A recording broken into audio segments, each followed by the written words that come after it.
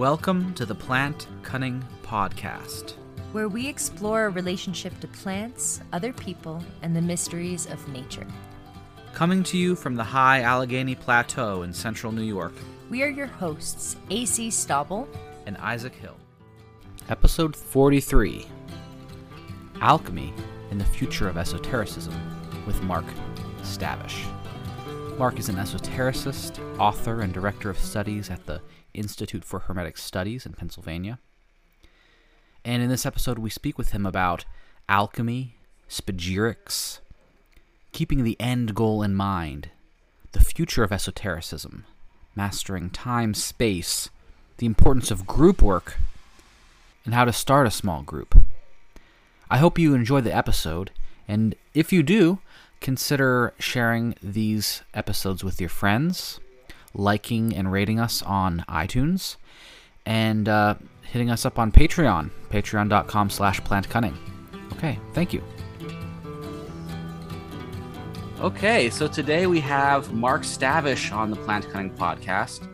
And Mark is an author of over 30 books on esotericism, the director of studies at the Institute for Hermetic Studies, and very interesting fellow. So how are you today, Mark? I'm good. You've also been a student and practitioner of esotericism for over 40 years. Is that correct? That would be correct. That's a long time. And you said that you grew up in a family with esotericism. Yes, coming out of German folk magic, but also early 20th century Rosicrucianism and New Thought. My great uncle on my maternal side was deeply involved in all of this, and I even attended meetings with him. I mean, he was born in 1900, so at a very young age, I was able to attend things with him. And of course, some of his sisters were involved in different degrees of things, and his father was considered really a Hexenmeister, which is kind of an interesting approach, because that meant that he was skillful in the use of the 6th and 7th books of Moses, which for some has some interesting connotations. So I was asked several years ago when Joseph Peterson was reissuing the 6th and 7th books of Moses in a very fine edition, by the way, through Ibis Press. It's just a spectacular book. If I would write the jacket blurb for it, so that's me on the back of it if anyone reads it. Yeah, well, my family is also, my mom's side is Pennsylvania Dutch, so they weren't very magical, but it's a really interesting tradition. But also, I've heard that in like Indian traditions, to be born into a family of esotericists or spiritual practitioners means you have really good karma. So probably did some good things in previous lives. Well, one would hope. I think, however, many people don't understand the nature of karma and reincarnation, and this gets into what we talk about a bit later. Is that there's various types, and the history of Pennsylvania German folk magic in particular is ripe with just fantastic stories of witch wars. And we can talk about that in another episode. That's always lots of fun. But the notion of we go where we're most inclined. Fortunately, I guess I had some good inclinations because it seemed to have served me well in that direction. So I encourage all of your listeners to get out there and do good things for their karma, so that at least they have an opportunity to pick up these studies again in the future. Yeah, I think that's very good in general. So another book that I think would be interesting for our readers, if they haven't read it already, is your book, The Path of Alchemy, which I found very interesting and helpful for kind of understanding what alchemy is and what spagyrics are. How did you get into alchemy? Well, thank you very much regarding the book. I had initially wanted to study it back in the early 80s when Friar Albertus still had his school in Salt Lake City. And I had contacted them, and it just so happened Albertus had just passed, and they weren't certain what was going on with the school. So the course of study, which originally had been 7 years, had right prior to his passing been reduced to 3 years. And with that said, it still would have been worth attending to be in the presence of the great curmudgeonly alchemist himself, and of course some of the people there, who I would later meet, by the way. So I was very fortunate in that regard. Now, many of the people associated with it were also part of Amorc and the Rosicrucian Order Amorc. And there is a connection between Albertus and Amorc going back to the 40s. In fact, if you read the introduction to the book, you'll notice that I point out that historical relationship between these different movements and how they come about. Now, within that framework, Amorc in San Jose had begun offering alchemy classes as well. So, of course, they had come, and I think I was looking at maybe the third cycle of classes when I decided to go out there and saved up my money to make the trip to the West Coast, a great pilgrimage, and take the class when the principal instructor, who I was going to see, of course, was no longer teaching, and I think he had died. So instead of taking a class on herbalism, which was kind of what was being substituted, I said, no, I'll wait my time. And eventually, sometime in the early 90s, I would get a copy of Gnosis magazine, and in the back would be an ad for this group in Boulder, Colorado, I think it was at the time, LPNPON. And it was a French alchemical organization. I'll write to them and see what happens. And as a result, I get on their mailing list and I get a few mailings, and that looks nice, but I'm not going to San Francisco for studying off someone I don't know.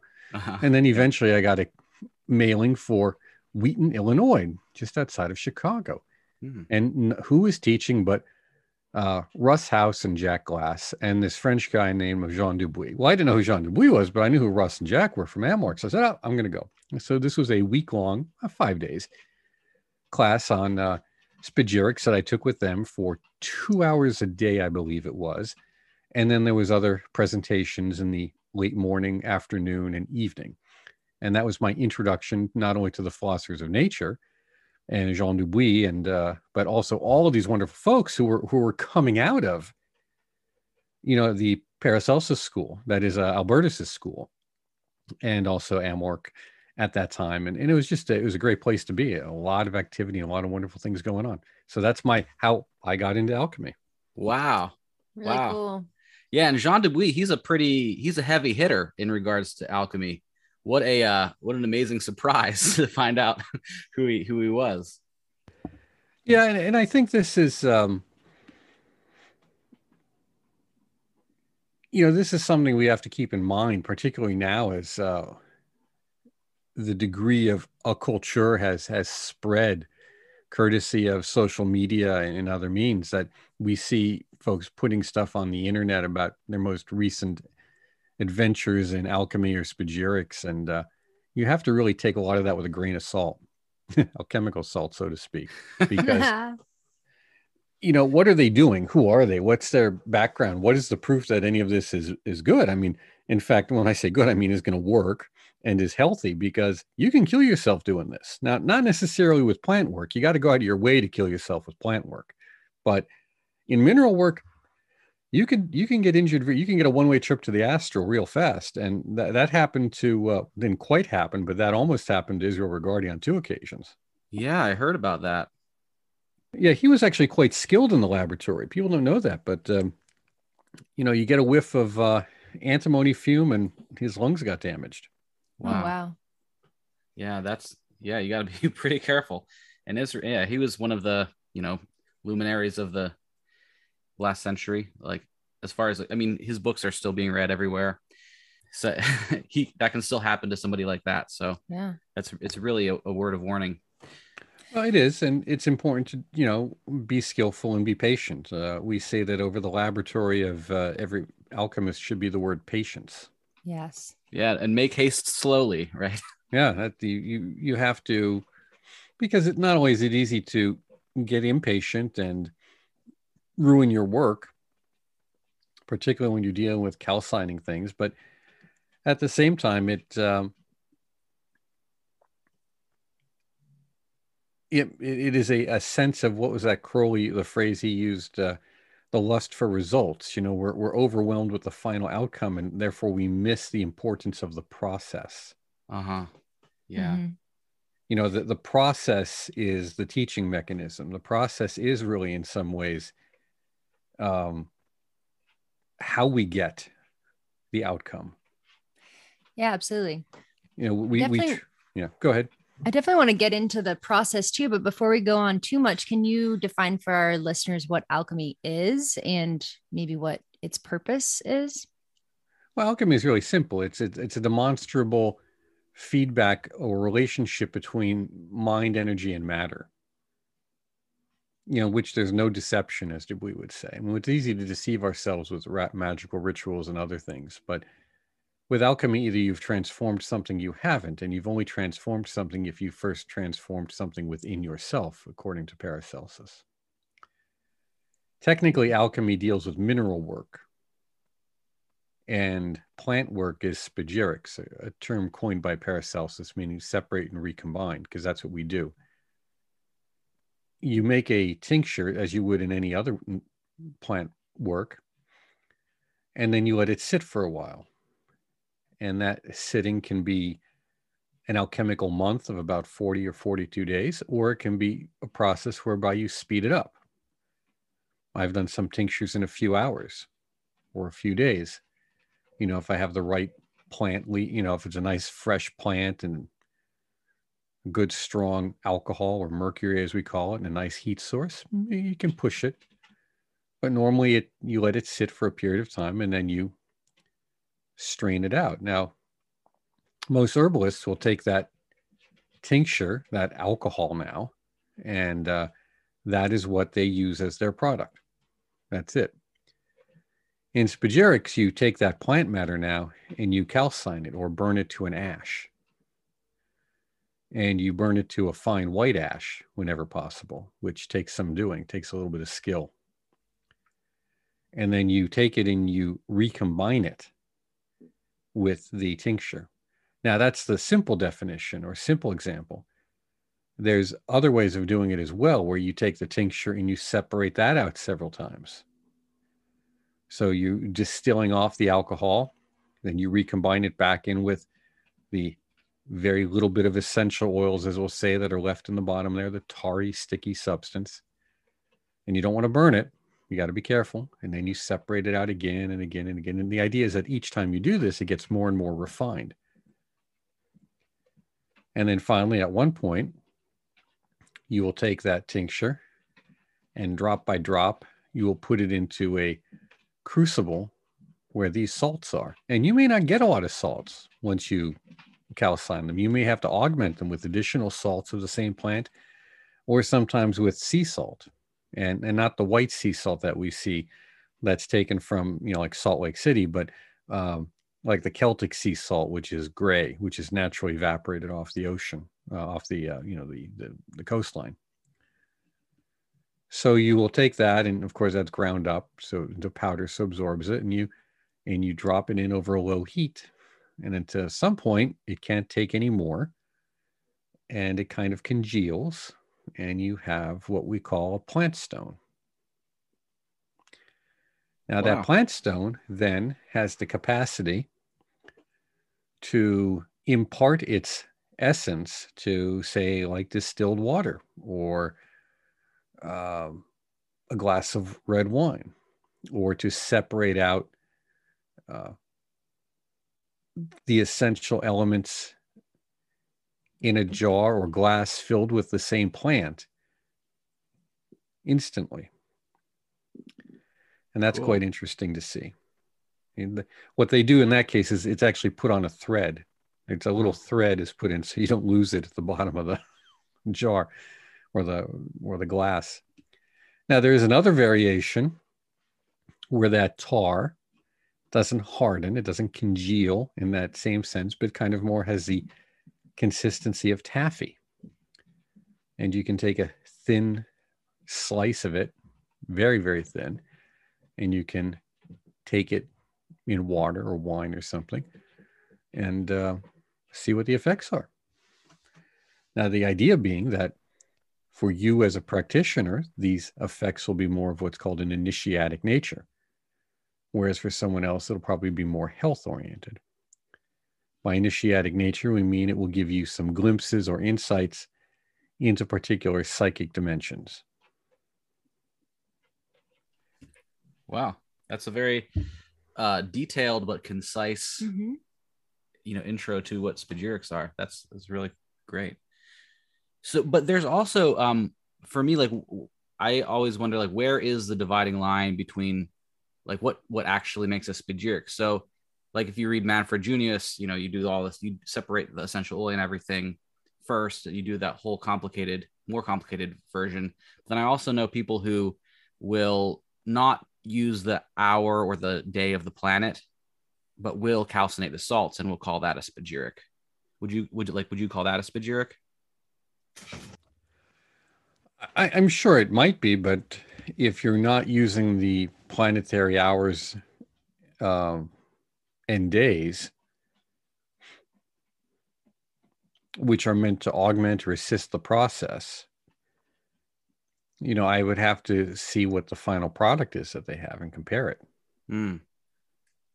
Because that's part of the same thing with calcination. I mean, I was with a friend the other night, and he was just saying how he's had this distillation running and it's just not a drop.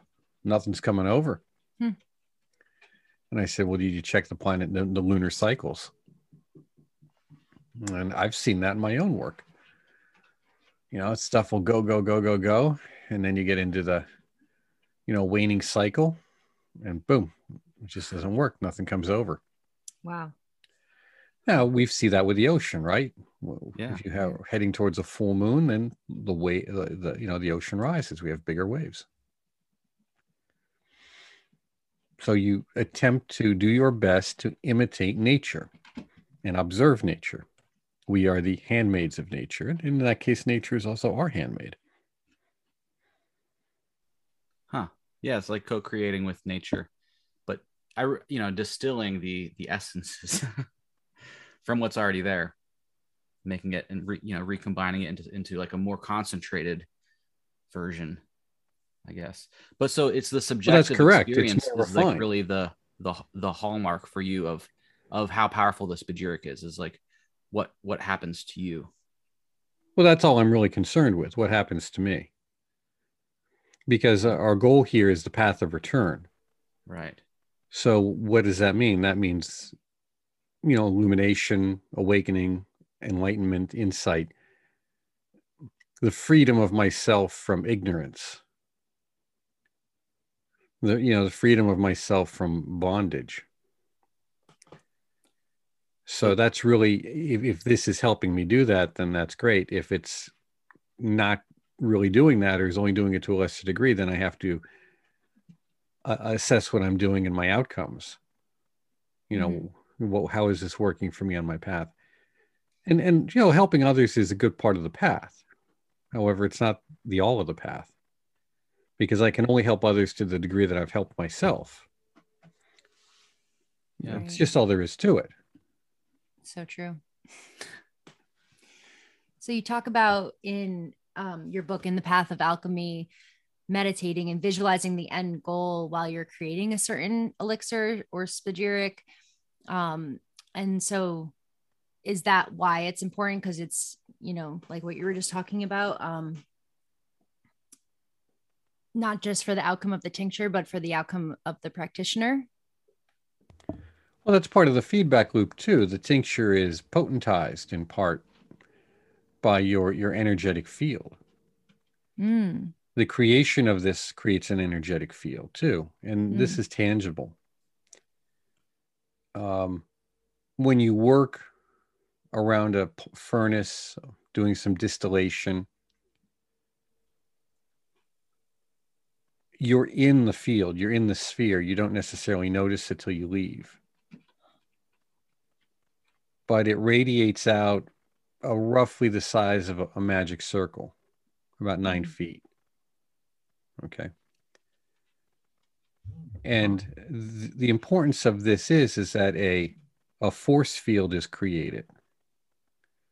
Now, we already are a force field. Our bodies, our minds create this force field, but this is an accentuation or potentizing of that force field.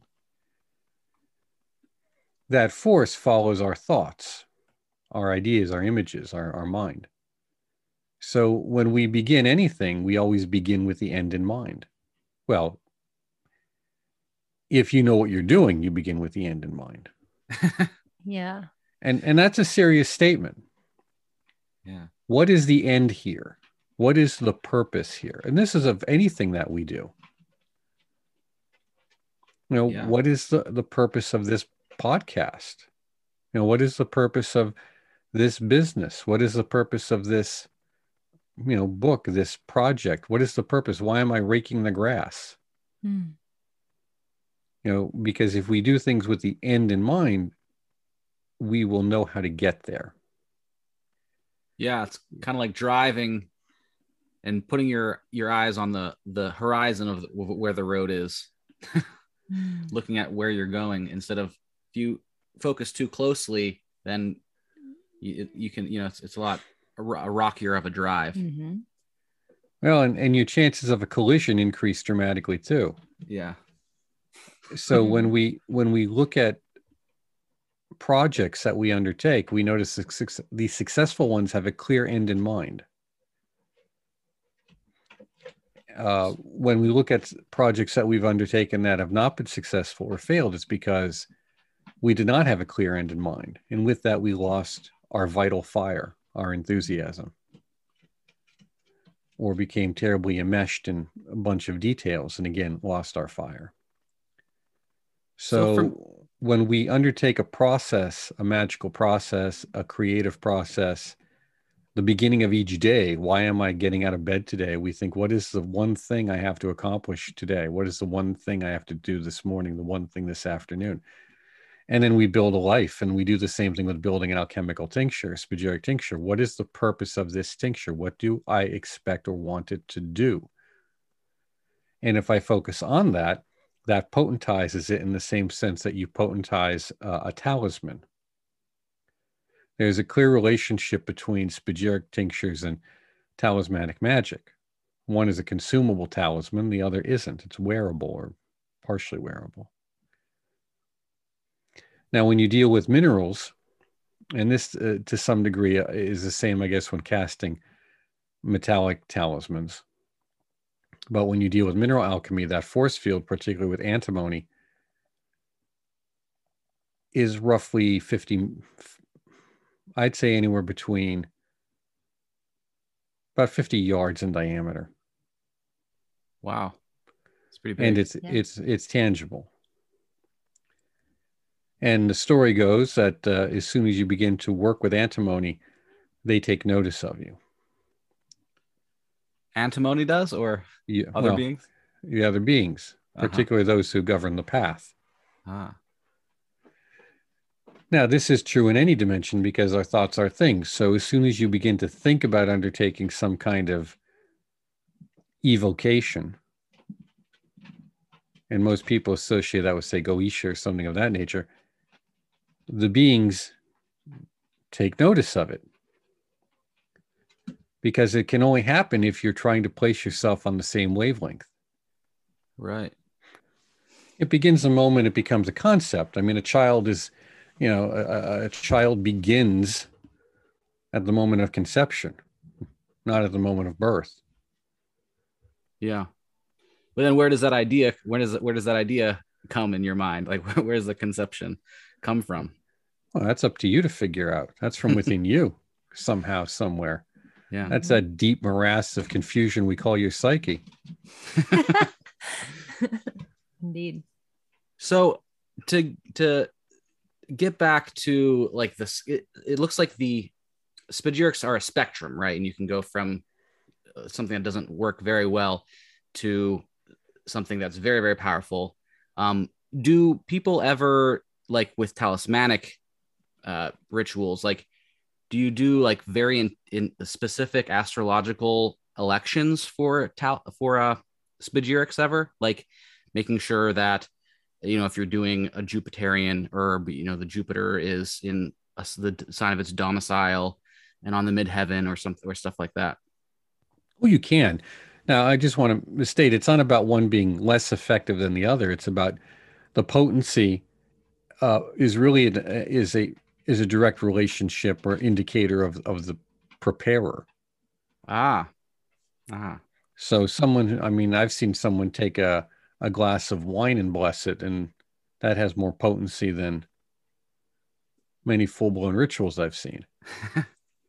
Cool. Okay, so it's about the individual. It's about the mechanism there of energy transfer. Yeah. So, but there's different ways to do it that are more complex. So you have a variety of possibilities of making it in different ways depending upon your situation, which is why I get to say this. Everybody listening out here will benefit from working with the creation of spagyric tinctures or products. Everyone. You can start out in an incredibly simple method. Really, it's so easy. Yes, it can be time consuming, and yes, it's going to test your patience, but that's the point. That's part of your growth as an individual through doing this. And the benefits you get from this are going to be tangible and measurable. You're going to see it. You're going to experience it. And then you can go on. You can become as devoted to this as you want and become engaged in incredibly complex plant work. Spectacular plant work. I know people who that's all they do is plant work.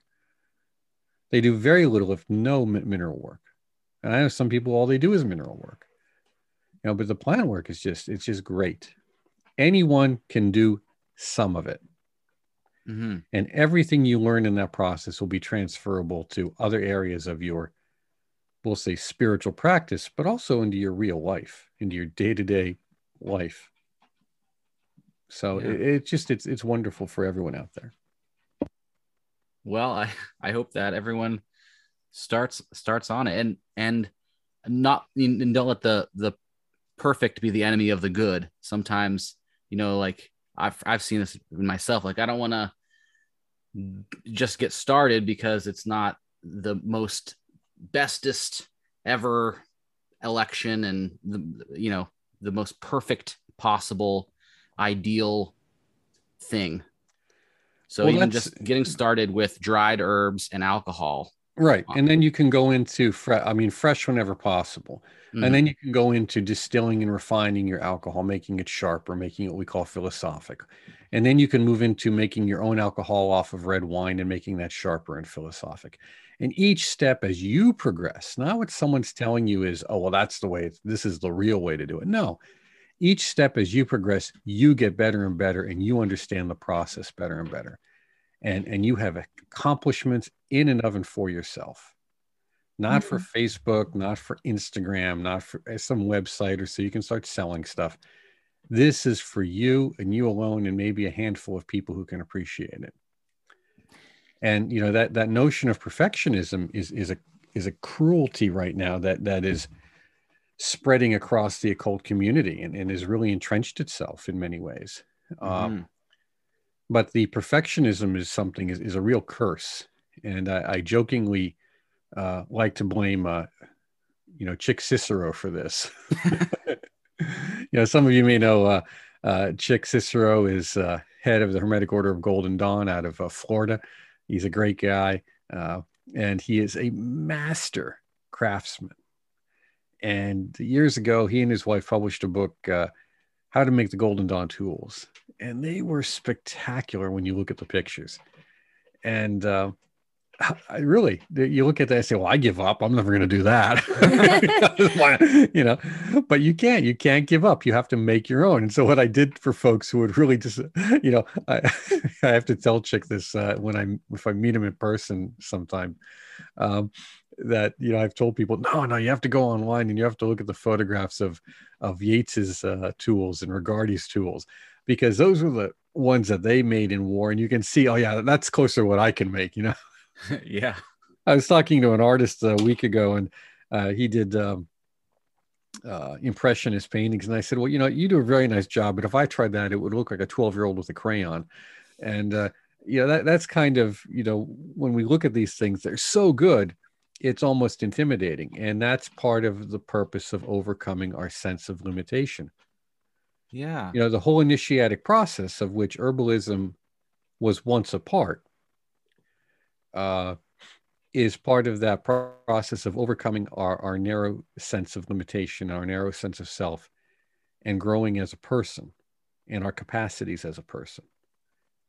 And alchemy likes to take that and put it on steroids, so to speak, or really ramp up the voltage and turn that into a process of not just as a person, but as a person in the cosmos. What is my path and how am I maturing into an adult in the cosmos?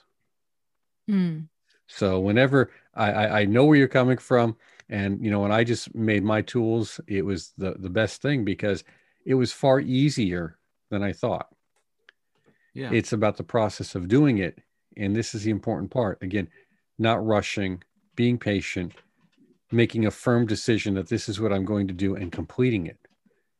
We talk about that in terms of daily life, but that is all the more important when we undertake some kind of esoteric practice. Success compounds upon itself. Failure compounds upon itself. You cannot escape that eighth wonder of the world, compound interest. Okay, and you cannot escape it in life in our terms of the fruit of our actions.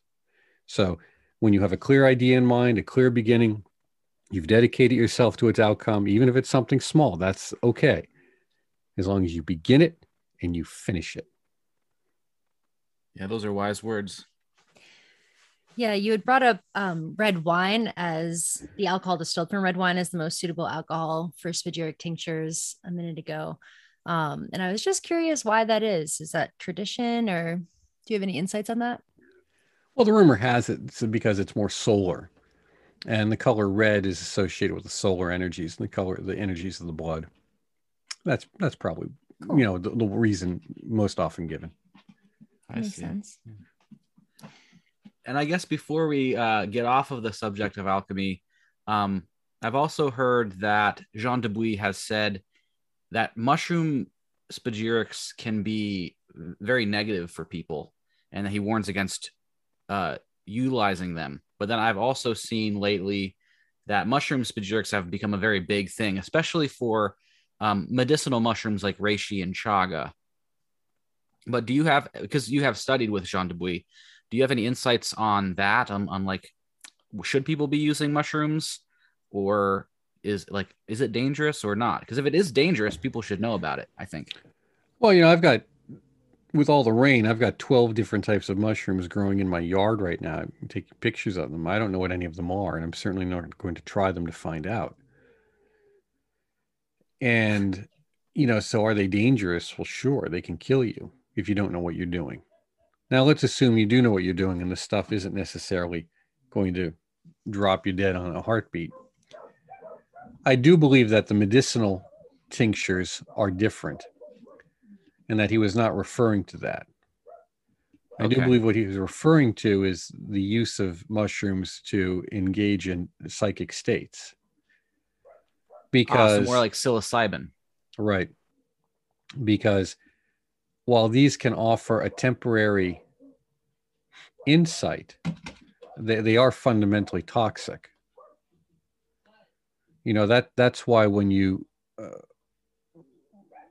see a lot of people, what they talk about, the after effects, the after effects on many of these products are because they're detoxifying. It's a poison. And that's what's affecting their psychic states, their psychological states. Now, again, can they have tremendous insights? Some can, some do. But, a door can open with a key or a sledgehammer. And we have to be very careful that we don't take a sledgehammer, to our mind. Right. And I've known many people who've used psychotropics and had very reasonable lives and were successful. I've also known a lot more who destroyed themselves. So some people had discipline and knew when to stop. Others were unable to because of the nature of the experience. And this goes back to, why do we undertake psychic or experiences to begin with, or spiritual practices? And it's because we don't like our lives. If you liked where you were, you wouldn't want to change it.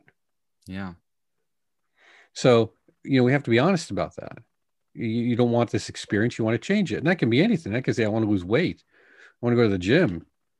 I want to meet new people. I want to get enlightened. You have to be honest. There's a tremendous amount of dishonesty in contemporary spirituality. Yeah. So when you then engage in that practice, particularly with mushrooms, and are entering into the psychic domains, which are very close to the earth, the capacity to, become a member of, the lotus eaters. You're just constantly in this dream state because it's better than where you're at. It's very easy to destroy yourself. Yeah. And a spagyric tincture is just going to potentize that product even more so. Right. Yeah, that makes a lot of sense. And I've seen people who have been destroyed by psychedelics too. And then I also, in my case, like they were helpful at a point, when I in opening my mind, but after a certain point, they were not helpful at all. Well, I was a drug and alcohol counselor for years. And people seem to get upset when I tell them about, the problems of marijuana as a gateway drug, or in terms of late adolescent psychosis. They get all upset about that. I said, well, you can get upset. It doesn't change the fact. It doesn't change the fact that it can also be good for, people on recovery for, cancer recovery or some other types of medicinal uses. Same with LSD. I'm telling you not to take it, but you got guys with post-traumatic stress disorder who, under controlled conditions where they're prepped for it, it has a tremendous therapeutic effect along with their psychiatric experiences. It helps them recover from deep trauma. Yeah. Well, why is that possible? Because it's very, very strong. Mm. And anything with a great deal of toxicity has a great deal of energy. Just ask any guy who's dated a Scorpio girl, and it's a great deal of toxicity means a great deal of energy. A great deal of energy means a great deal of potentiality, but it also needs to be purified and properly directed. So that you consume it, it doesn't consume you. Right. You need to work with it with discipline. And I guess this is where that old maxim, know thyself, comes into play, because it's different for everybody. And there are people who can use psychedelics in a disciplined way, and like it can be beneficial for them for years. But then there are people who it can destroy. So yeah, I guess you got to know what's good for you. And truly know, and this is not self-deceive yourself, because by the time you find out, it's too late. Right. See, that's the problem. By the time you find out, it's too late. That's why you have to be very cautious with some things. So, Mark, in talking about, you talked briefly about the path of return and about always looking at the end goal. So what is the end goal of spiritual practice, and like what is the point of the path of return from your perspective? Well, again, it depends on who you ask, but generally speaking, we see that it is the removal of our ignorance. And in the removal of our ignorance, we have a fullness or fruition of our potentiality and our possibilities. And what we can do, we bring ourselves to fruition as a being. And we are no longer burdened by, narrow and limited concepts. So you go beyond Saturn. Yeah, you can be Saturn and beyond. I think that's you don't get beyond Saturn without discipline. Mm-hmm. Yeah, that's the lesson of Saturn. Yeah, discipline. And that means facing things that you'd rather not. That means self-discipline. That means sacrifice. And it also means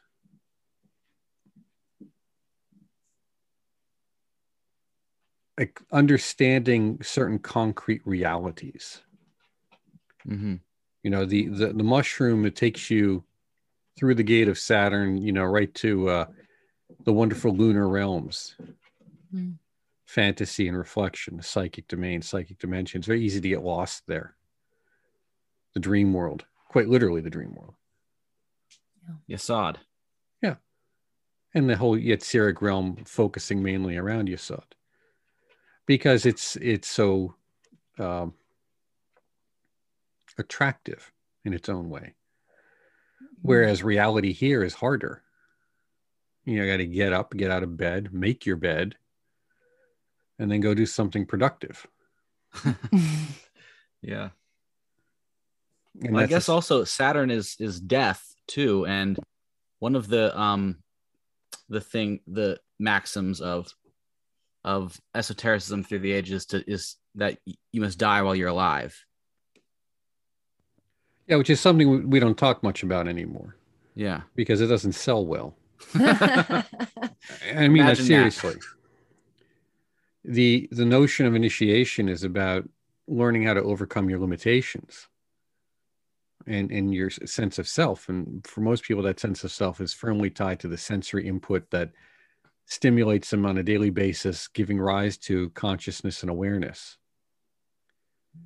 So when that stimulation ceases, they cease to be aware, conscious, and they go to sleep. So for them, there's not much beyond this world, if anything at all. Whereas genuine esoteric practices are designed to provide us with a mechanism for the maintenance and the continuity of consciousness. That's their purpose. That always has been their purpose. Everything else is secondary. So, Mark, as someone who's been in this field or line of work for so long, what do you see as the future of esotericism? Well, it's going to bifurcate even more than it has. It's going to split. You know, because we've essentially been mugged by Saturn, and that's going to force choices. I mean, I wrote about this 15, 20 years ago. Well, it's no surprise. But what is a surprise is just how complacent, ineffective, and fundamentally useless most of contemporary spirituality and esotericism has been. And it's demonstrated itself in the last 4 to 8 years. Because it's allowed itself to become absorbed with politics. You know, an esoteric practice is about one's inner awakening. And if you have those methods and you're working them and you have that awakening, that's fine. When that no longer happens, those movements tend to collapse down into religious movements. And religion is a broad term here, but now you're no longer focusing on personal experience. You're focusing on Dogma? ideas, Okay. beliefs. Yeah. But, you know, more collective than individual, because individual, you can have collective practice, but you always have individual experiences. Right. Okay. And then when that, you know, kind of degrades and you don't really have anything going on there, then you degenerate down into, you know, political, social action groups. And that's what happened to all the churches. That's why no one shows up. But, you know, the esoteric movements haven't figured that part out yet. And not necessarily all the esoteric, but other groups as well. And that includes mostly the Buddhist groups in the West and all these things as well. Mm-hmm. So what's going to happen is that as these groups continue to become more obsessed with cultural phenomena, being a cultural presence, and we call that occulture, by the way. That is the presence of the occult in the popular mind, popular media, popular stuff. What's going to happen as it becomes wider and more available, it also collapses down. That is, it loses its density. It loses its stuff. It's watered down. It's watered. It becomes water. Yeah, it just collapses and thins out like water. So what will happen is, you know, other groups are going to, in movements, are going to become harder to find, harder to get, and more expensive to deal with too, because this takes time and money. And, you know, contemporary spirituality is been brought up on the lie about everything being for free, you know, like the internet. I do this for free. It's free, Well, it's not. You have to pay time, talent, and treasure to achieve anything that you want to do. And, so the future is going to be that bifurcation. So we're going to see more and more select groups forming or continuing to go along. And at some point, what you're going to see is just the market becomes so saturated with pop stuff and even some gourmet stuff that it maybe just overloads. Maybe it'll collapse and go away. I don't know. I can't speak to that too well, although I have a good sense of it. But more importantly, what I'm concerned with is the continuity of viable tradition and viable practice. How do we keep that going? Yeah. And that's where you have to look at contemporary esotericism and be honest. As I said, the lie is it's a religion of adolescence for adolescents. I mean, the average book is written for someone between the ages of 15 and 28. As someone who's published, that's the reality of it. Right.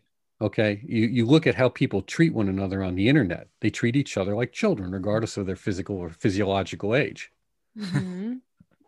So, this movement has to push itself. It has to get to NETSAC.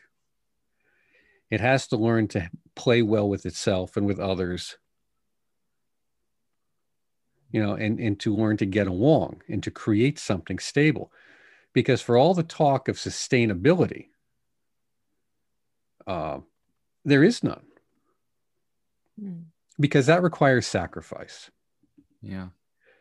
And a lot of your listeners, you're the problem listener, because you're going to sit there and nod your head and agree, but you're not going to do anything. You're going to sit there and nod your head and agree. And that's the problem.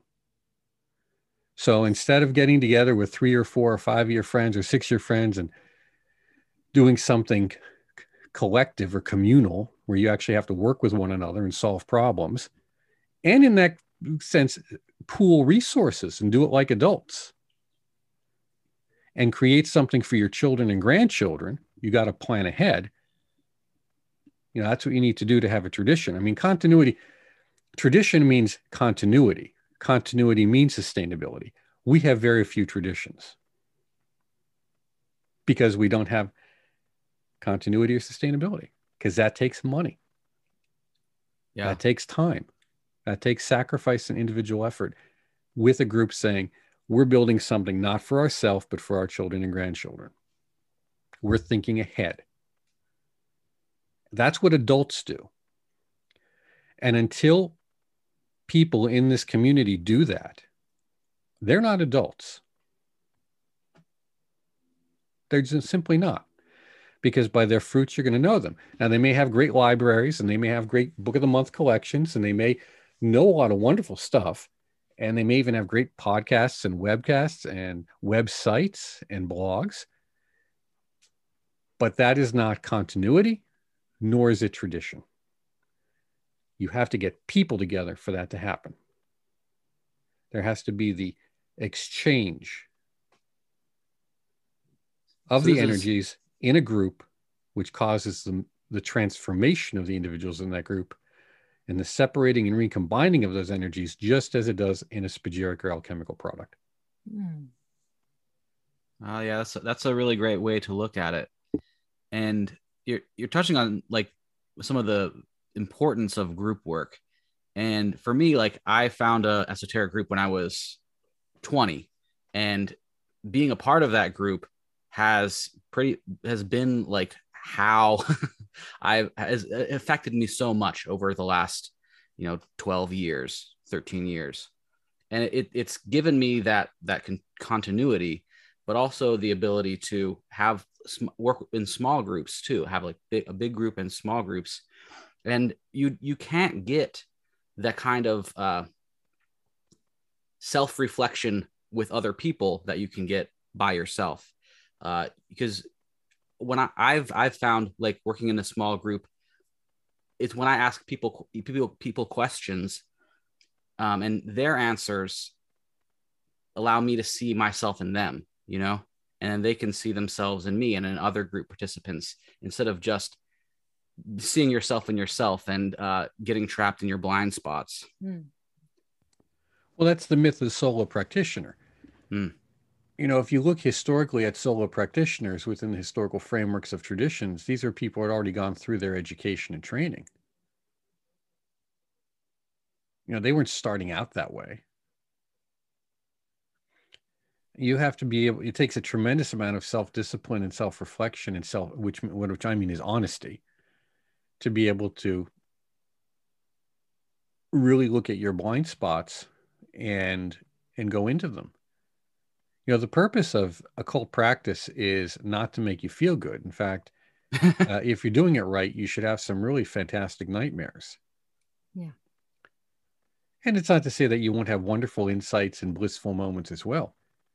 But how do you overcome your limitations if you're not able to look at the things that scare you? They don't just go away. In fact, they get amplified. And who are you going to turn to? Someone who hasn't done the work or hasn't been there before you? You're going to look it up on Google and trust your psychic and spiritual health to to whatever the browser brings to you? Spiritual WebMD. Yeah, spiritual WebMD. So, you know, there's problems with groups. Of course there are. But that's part of the problems of growing as an individual too. You know, you have to learn to, one, maybe the person is right and you're the one who's wrong. Right. Maybe that's the true. Okay. Second of all, you know, your opinion does not equal my 40 years of experience. Yeah. Okay. And I say that seriously, with the ease with which people can, you know, go on Amazon and write reviews. Yeah, or kids on TikTok can curse the moon. Or curse the moon or something, right? Or get involved in stuff. It's like, guys, you know, that's why the bifurcation is going to strengthen, because, you know, people like myself and the people I know, they don't want anything to do with that. Right. So good, go ahead. You know best, fine. That's karma. You know best, go ahead. Mm. But the problem is when things go wrong, and they will, because if you're doing this right, things will go wrong, to bring up those areas of your life that you need to address. That's the Saturn part. It's going to bring you and hold your nose to it. And that's when people have all sorts of problems. And they need to turn to people who can help them ride that wave. And you only can get that in a group where, if all goes well, 1 or 2 or 3 of those people have been there before you. Yeah. And it's not easy finding an effective group. No, it's not. In fact, it's probably harder now more than ever. Mm-hmm. There's too much static. Yeah, that was my next question, is how do you get plugged in with a group? Well, very carefully. And I mean that in both ways. That as someone who's done groups and run them, I'm very hesitant to let people in. Because, you know, you guard ye well the Western Gate. Yeah. You know, one bad apple and all that is so true. Mm-hmm. You know, you've got to get them out. And it's very difficult to get someone out once they're in. So you got to let people in slowly. Which means kind of be wary of anyone who wants you to come in too fast, or once you're in there for a few months, wants to groom you for leadership or some stuff like that. Mm-hmm. Getting into a group should be a process of developing a relationship of trust in both directions. Now, you have many groups which are correspondence or mail order, for example. How do you develop relationships of trust in that regard? Well, that's harder, but that's a different way of learning too. But you can learn to develop trust by meeting people involved on the local level. Now, they may not be the best example because they're not the only example, but that may be a way too. You know, see if you can talk to people involved in the group. I think that's really important.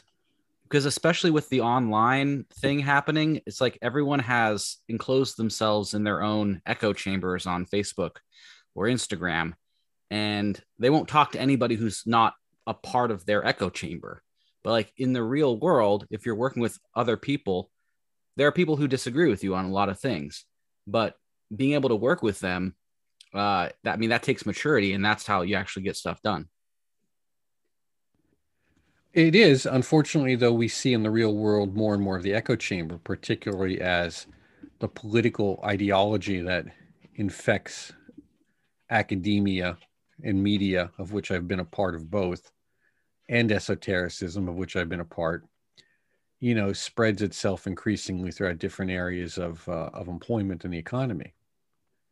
Now, fortunately, there's some places where that can't touch, but at the end of the day, you have to still be able to learn to work well with others and also be able to ask questions.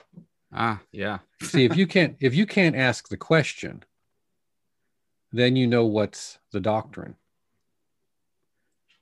Right. Then you know who's in charge.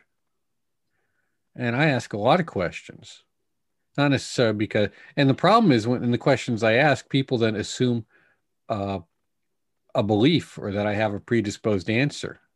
No, I'm just asking the difficult question. I want to see what the answer is from, that person or this group. I'm just being maybe a bit of a nudge, but the idea is if I have to be able to ask the question. And that's where it is too. If you're in a group and someone is saying, do X, Y, Z, and this will get you the philosopher's stone, well, then you raise your hand and you say, well, can I see yours?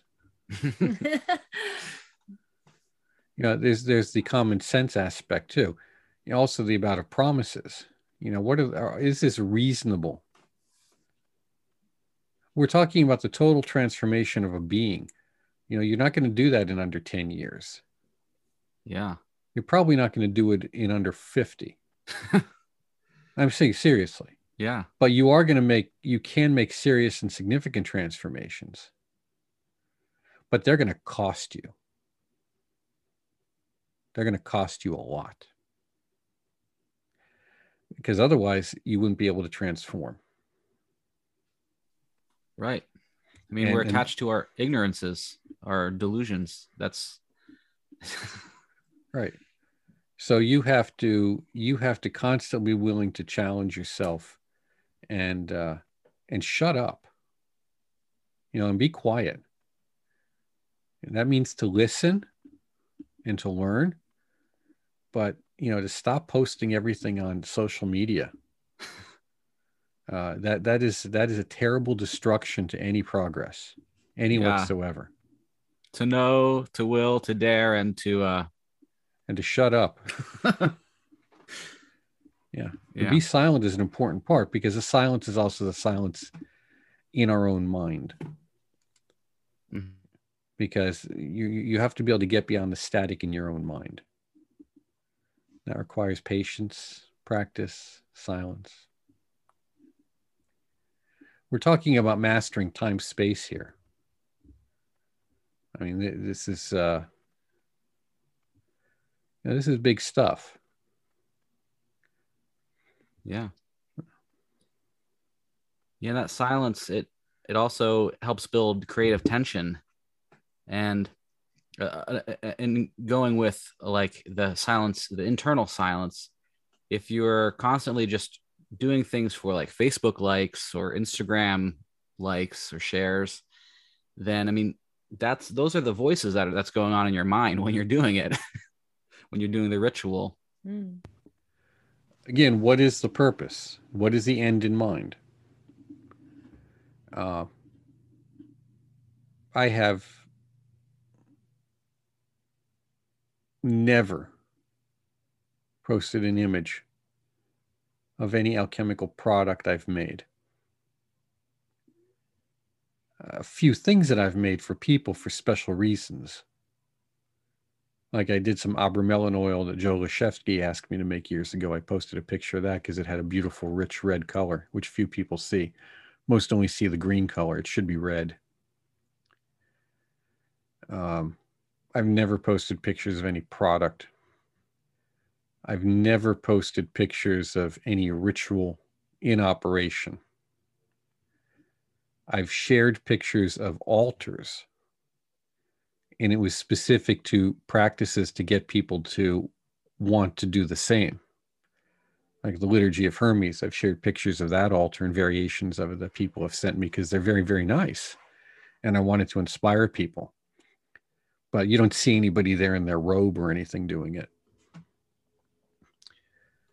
Yeah. You have to learn to discretion. Discrimination is the first virtue on the tree of life. Discrimination. That means if this, then that. You have an understanding of karma, cause and effect, that I must make a choice and that my choices have consequences. And we are taking away that notion of discrimination and consequences from people. I shouldn't say we're taking it away, but we're not reminding them of it often enough. Mm-hmm. And by not reminding them, the idea is it doesn't really exist. It's the same thing with the other virtues on the tree. We have to talk about them. You have to develop virtues. Virtues are personal strength. And you have to develop that personal strength so that you're not overwhelmed by whatever you may encounter, not only in your daily life, but in your psychic life, these psychic encounters. Because the beings will respond to you as you are. Now, the good news is, angels are more or less friendly. When I say more or less, meaning that, they're kind of parental. They'll look at you with your best interests at heart and they won't give it to you. Or they'll give you some variation of it, so to speak. I'm using some kind of, just to get the idea across. They won't give you the whole candy bar. Yeah. Right. And I'm actually writing an essay on this, which is funny because it's a true story. And Demon, on the other hand, you're an adult. You've called me here. I didn't come here on my own. You called me here. What do you want? Okay, what's in this for me? You want this? You make a deal with the devil. The devil asks, do you want it? Yeah. Are you sure? Yeah. Are you really sure? Yeah. Okay, good. Now if everything falls apart, that's your fault because, you were treated like an adult when you weren't. You were a child. You didn't know what you're getting into. Yeah. But you asked for it. You're given a way out. You didn't have to take money from that loan shark. But you did. And now they're coming for, they want the VIG. And you got nowhere to hide, Yeah. And we forget that these forces exist in the world around us. We don't see the good stuff often because the good stuff is harmonious. It works well. But you certainly notice the unpleasant stuff because it creates disharmony. Yeah, that's the stuff that's off. Right, it's off. And you can look around a neighborhood and say, okay, is this a ghost realm? Is this a hell realm? Is this a God realm? You can tell if you know what you're doing. You can judge a book by its cover. That phrase, you can't judge a book by its cover, comes from a time when you would buy a manuscript unbound and then you would bind it yourself. If I go to the mini mart late at night to get some coffee and on my way out, I pass the newsstand and I see World News Daily and Playboy, I'm pretty sure I know what's inside those books without having to look. I can judge them by their cover. And you can also, this is where archetypal images come in and where the doctrine of signatures come in, which is to play such an important role in alchemy and plant work and spagyrics. How do these energies work in and through and then ultimately manifest as a quality, but a quantity? A quality is, we'll say, the energetic aspect or personality or expression. And the quantity, we'll say, is the tangible material form. Yeah. And so I guess this even goes to like occult books, for instance, or occult products. Like if they look like they're marketed for teenagers, maybe they're for teenagers. Yeah, they probably are. And that's the problem, that you look at the cover is designed in a way to get your attention. We have your attention for about 1.5 seconds as you pass that aisle. And then we have it for no more than 10 to 15 once you physically picked up the book or opened the web page. So all of that is taken in mind when designing the graphic appeal of the book, all of it. And Yeah, that's nothing new. If you look at Yeah. traditional books and traditional things going across cultures, you know, they have these wonderful names, whether it be the Solomonic magic or the Black Razor's Edge, or, you know, the grimoire of whatever. You know, this is all part of the marketing appeal. However, my point is, in the contemporary environment, you know, publishers are not vetting this material. And this goes back to the notion of tradition. You know, they're not vetting it. They just ask, okay, will this sell? And how many copies can we sell? And how many copies, as you as an author, can you sell? Yeah. So You know, that's their business. And going back to the future, you know, we look around. We don't have that many temples. yeah. Buddhists do in this country. The Mormons do. Mm-hmm. Yeah, Jehovah's Witnesses do. Why don't Western occultists? Because they're lazy and selfish and cheap. Well, it's true. Mm-hmm. I've been doing this long enough. I don't have anyone to be nice to anymore. Mm-hmm. That's the reality. That's why they're not there. If they truly believed in this, truly, and were planning for their children and their children's children, there'd be more tangible resources being put into tangible results for long-term continuity. So what kind of tangible resources would you recommend to make esotericism sustainable? Well, you have to become involved in a group. You have to work with other people in some way. And hopefully that's going to be local. I've always advocated local as much as possible, because esotericism is like politics. It's always local. Sustainability and locality are almost interchangeable because it has to do with access. If not, there are some things online you can do, but that gets tricky there. You know, at the Institute for Hermetic Studies, you know, we've been doing this for 20 years, and now we're saying, how are we going to do this for 20 more? How many groups do you know that are asking that question? A couple, but not very many. There aren't even that many groups around. That's my point. So how are we going to be doing this? What are we going to be doing 20 years from now is the question our board is asking, and how are we going to do it? So we have a fundraiser going for our endowment. You know, and an endowment means invested money. Now, I know you and I talked about this briefly on Wednesday. You know, I said, well, how does this fit into this vision? You know, and the vision is that, well, look, a lot of our folks, they've given up their hands. They said, you know what? We're on this slow collapse. Everything's coming to some vague end anyhow. Why should I do anything? That's it. I mean, they've given up. And let me tell you, those aren't occultists I want to be around. You know, it's better to live as one day as a lion than a life as a sheep.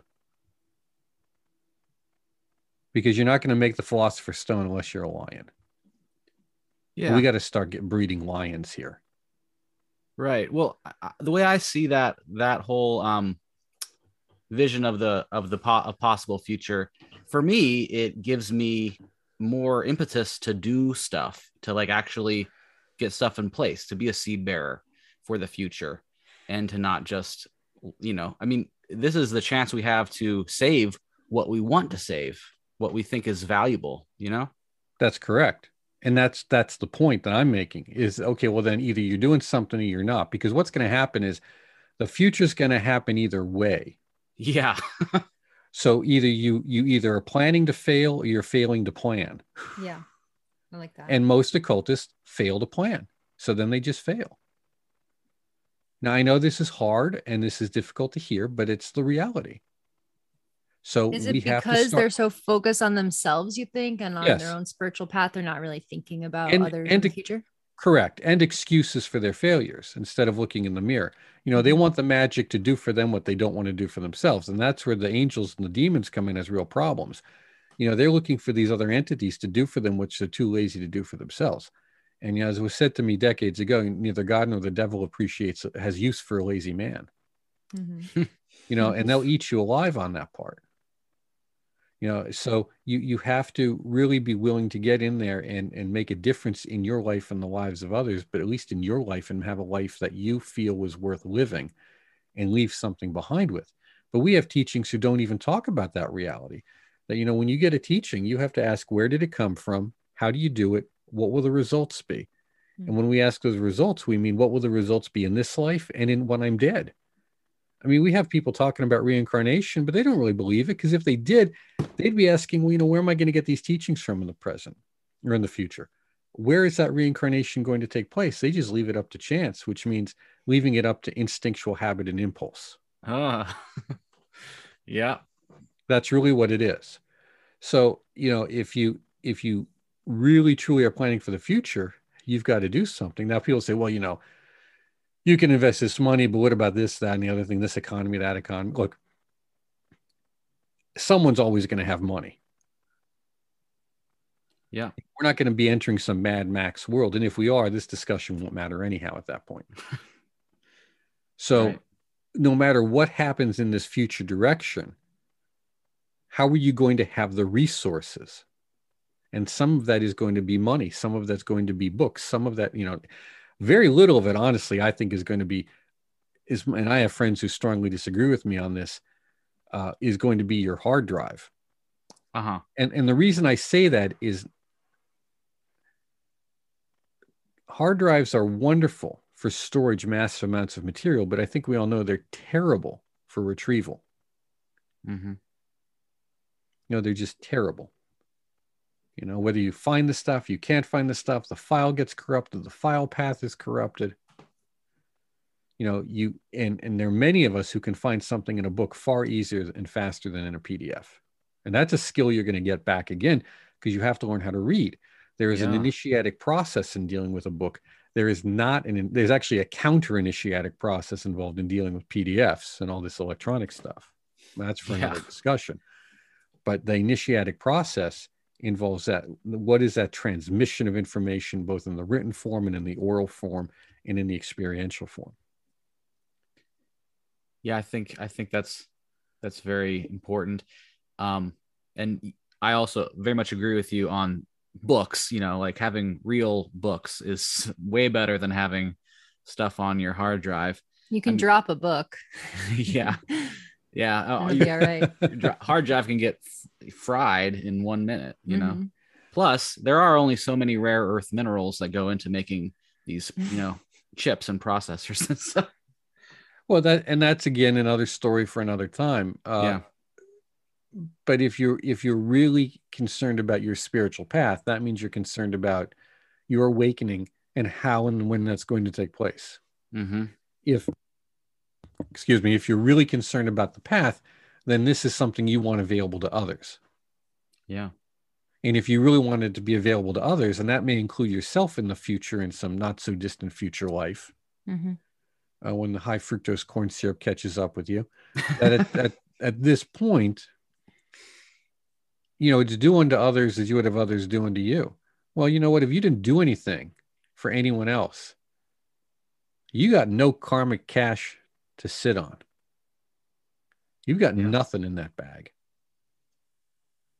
And I want that to be very clear. If you are not trying to provide for yourself for the future and for others in this domain, no one owes you anything. You have to be an adult and take care of yourself and take care of those around you who are on this path with you. There were a lot of people that were rejected at the doors of the temple. Mm-hmm. Yeah. It was not some open door policy. Yeah. And those are very harsh words, but I think they point to a very important truth. Well, they do. And it needs to sink in so that there's a future for many people. I don't have any problem with myself and people I know. We know that we'll have access to this at any time. We have the proper energetic connections, say karmic connections. What's karma means habit. An energy that is moving forward to fruition out of habit. Yeah. meaning repeatedly done. So we have that in place. We know that. We'll recognize each other in the future. This isn't going to be a problem. For a lot of other people out there, it's going to be a disaster because no one's told them this. You know, and so they need to hear it and they need to know it's time to grow up now. You know, you want to be an adept, and adapt. And this is, again, a little symbolism here. It basically means you're 21. You're an emancipated adult in the universe. You can finally drink the alcohol of immortality. You can drink and drive and vote and get drafted and all those things. At one time, 21 was the age for all of that. 21 was the age for essentially for voting and being drafted. Then they lowered the draft to 18 sometime in I think it was 41 or 42, and then it stayed there. But you know, so 21 is an important symbolic number, particularly in Kabbalah. Essentially, we're saying that you can. The idea of someone being an adept, a genuine adept, meaning initiate of Tifereth, we'll say. Don't want to get off on that language. A solar adept would be 21. That would be very rare, if not impossible, for that to happen before then. And while there may be adepts reborn, as we say, even a Tulku needs to be educated, as they say in Tibetan Buddhism in the sideline. You know, even if you are, so that Tulku needs to be educated. Think about that. Where are you going to get your education from? They go out and look for these folks. And of course, the Tulku isn't universally accepted, by the way. You know, there's problems with that system. But the reality is they go out and they look for them, and they have systems of education in place for them. What do you got? Yeah. Really? Well, what do you got? These are important questions for people to consider. I say beyond consider, act on them. You got to stop the thinking. And the time to act was 15 years ago, 20 years ago. There's still some time. We can still pull some of this out. But this is, you know, and when we talked, I said, you know, I would hammer this point home to the point of rudeness because I don't care. Either you hear this message and you get it, or you don't. And if you don't, then there's no loss for me. But if you get it and you get involved, and that can be with the Institute or not, that can be with anything, that can be with you guys and whatever you're doing. Right. Then the energy's moving. Then you've got something moving forward. Yeah.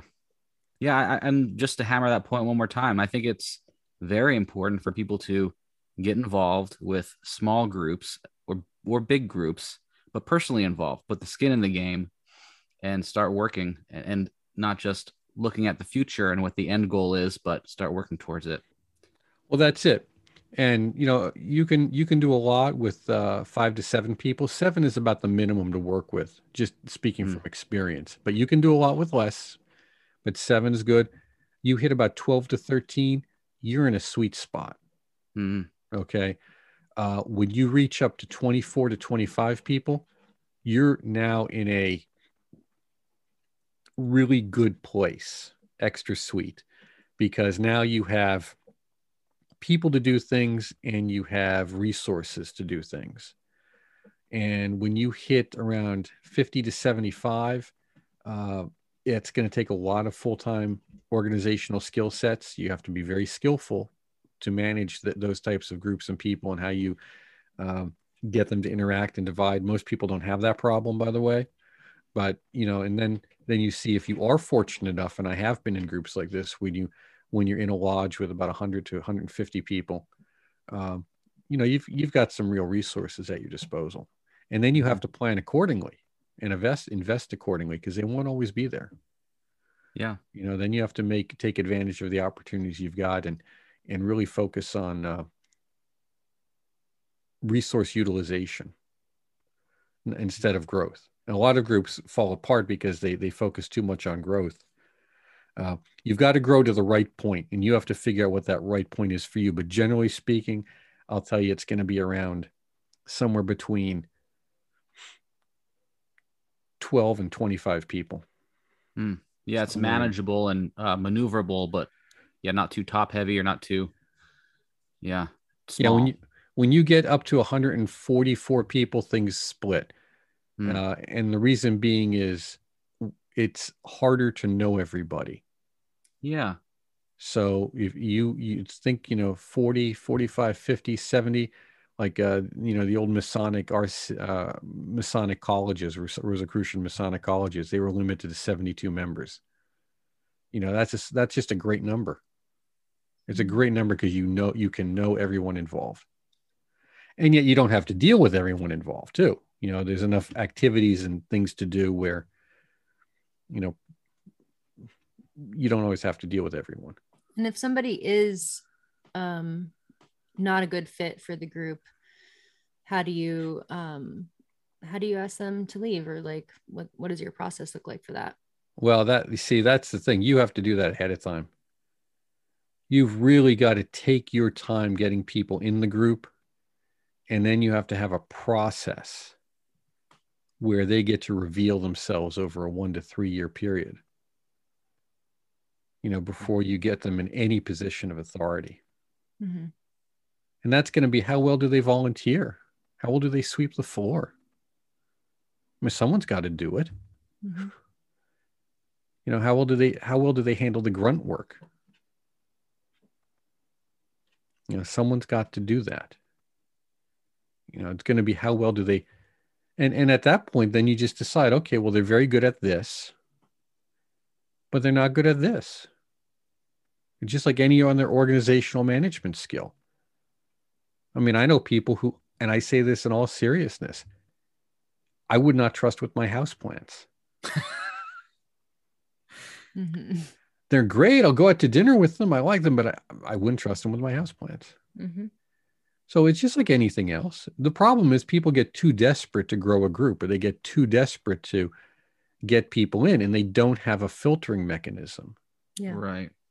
You automatically join, and next thing you know, you're in this ritual work with other people in robes and all this stuff. Well, you got to have a slow process to bring people in, a slow process to let them decide if they're a good fit too. Mm-hmm. Yeah. They get to meet everyone in a social setting, but you don't get to meet everyone in a ritualistic setting. Mm-hmm.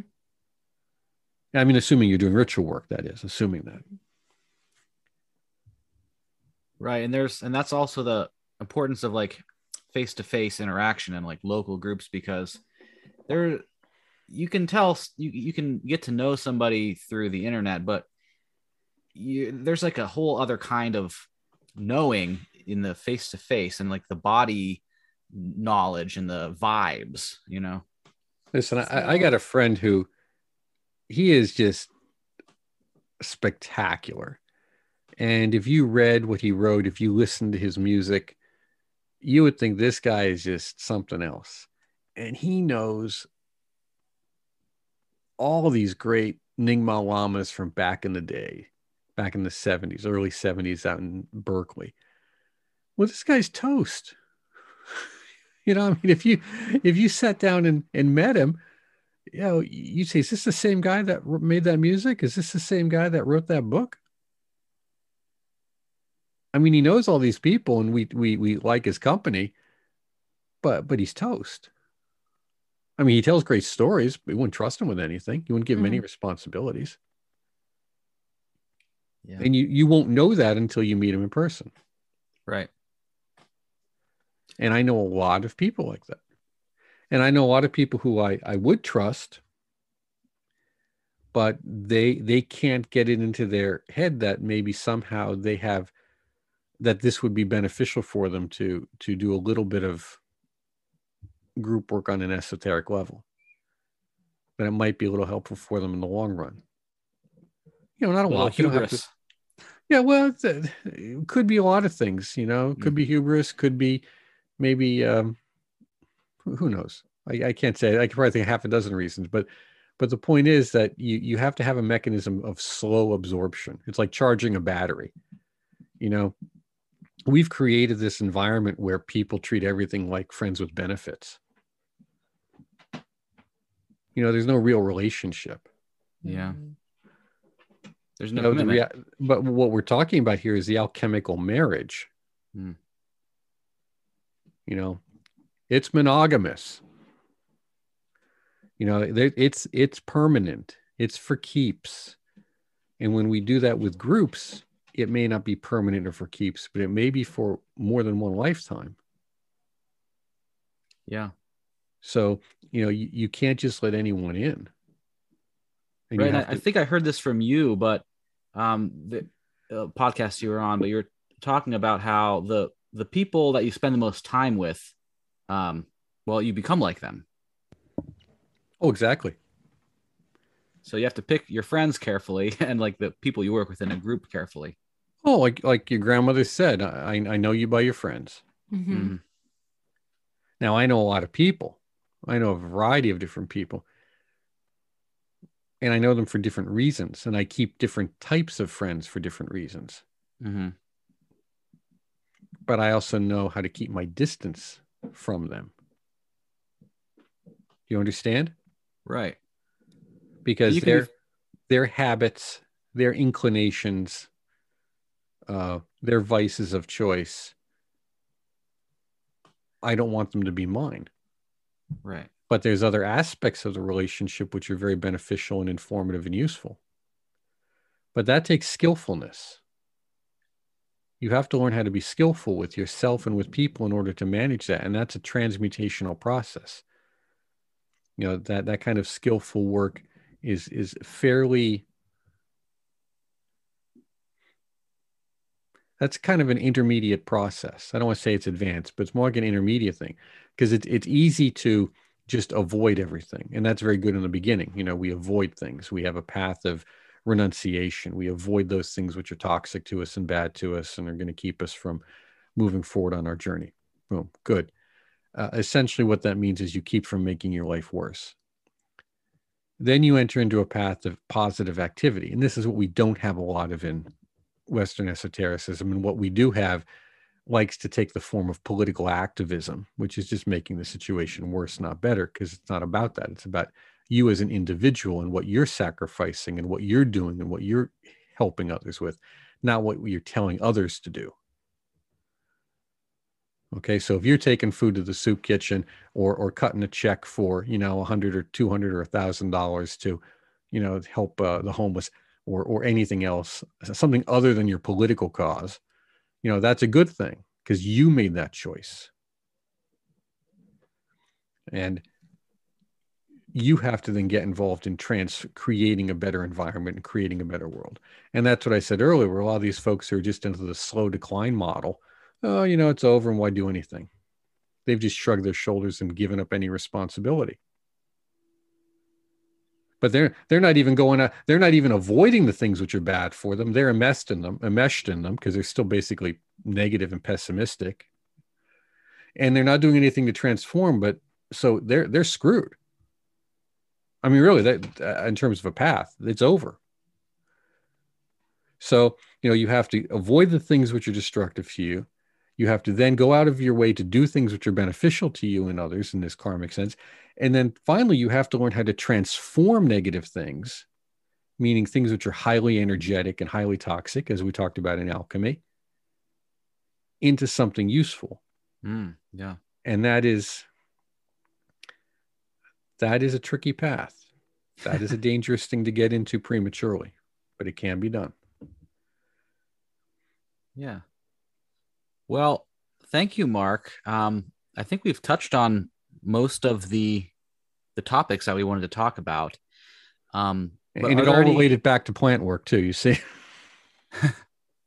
Well, yeah. Is there anything else you'd like to talk about before No, we? that just that this is the point. At the end, it all related back to plant work too. Yeah. You know, how do we deal with the toxicity in plants? How do we deal with the toxicity in ourselves, which is energy, you know, strong energy? How do we deal with the toxicity in a situation or an environment or a group? You know, that's part of the transformational process. Hmm. So all of this, it exists on a multitude of experiential potentialities. Notice I avoided the word levels, experiential potentialities, and um, and we have to actively seek them out and engage them for our journey to be potent and meaningful and effective. Yeah. Well, I think that's a great image to leave the listeners with. And I really want to thank you again for being on the show. It's been an honor. And I'll post links to your institute and to your books and so on the show notes. But yeah, thank you again. Well, thank you very much. It was great to be here. Thanks, Mark. Thank you. Bye. Bye.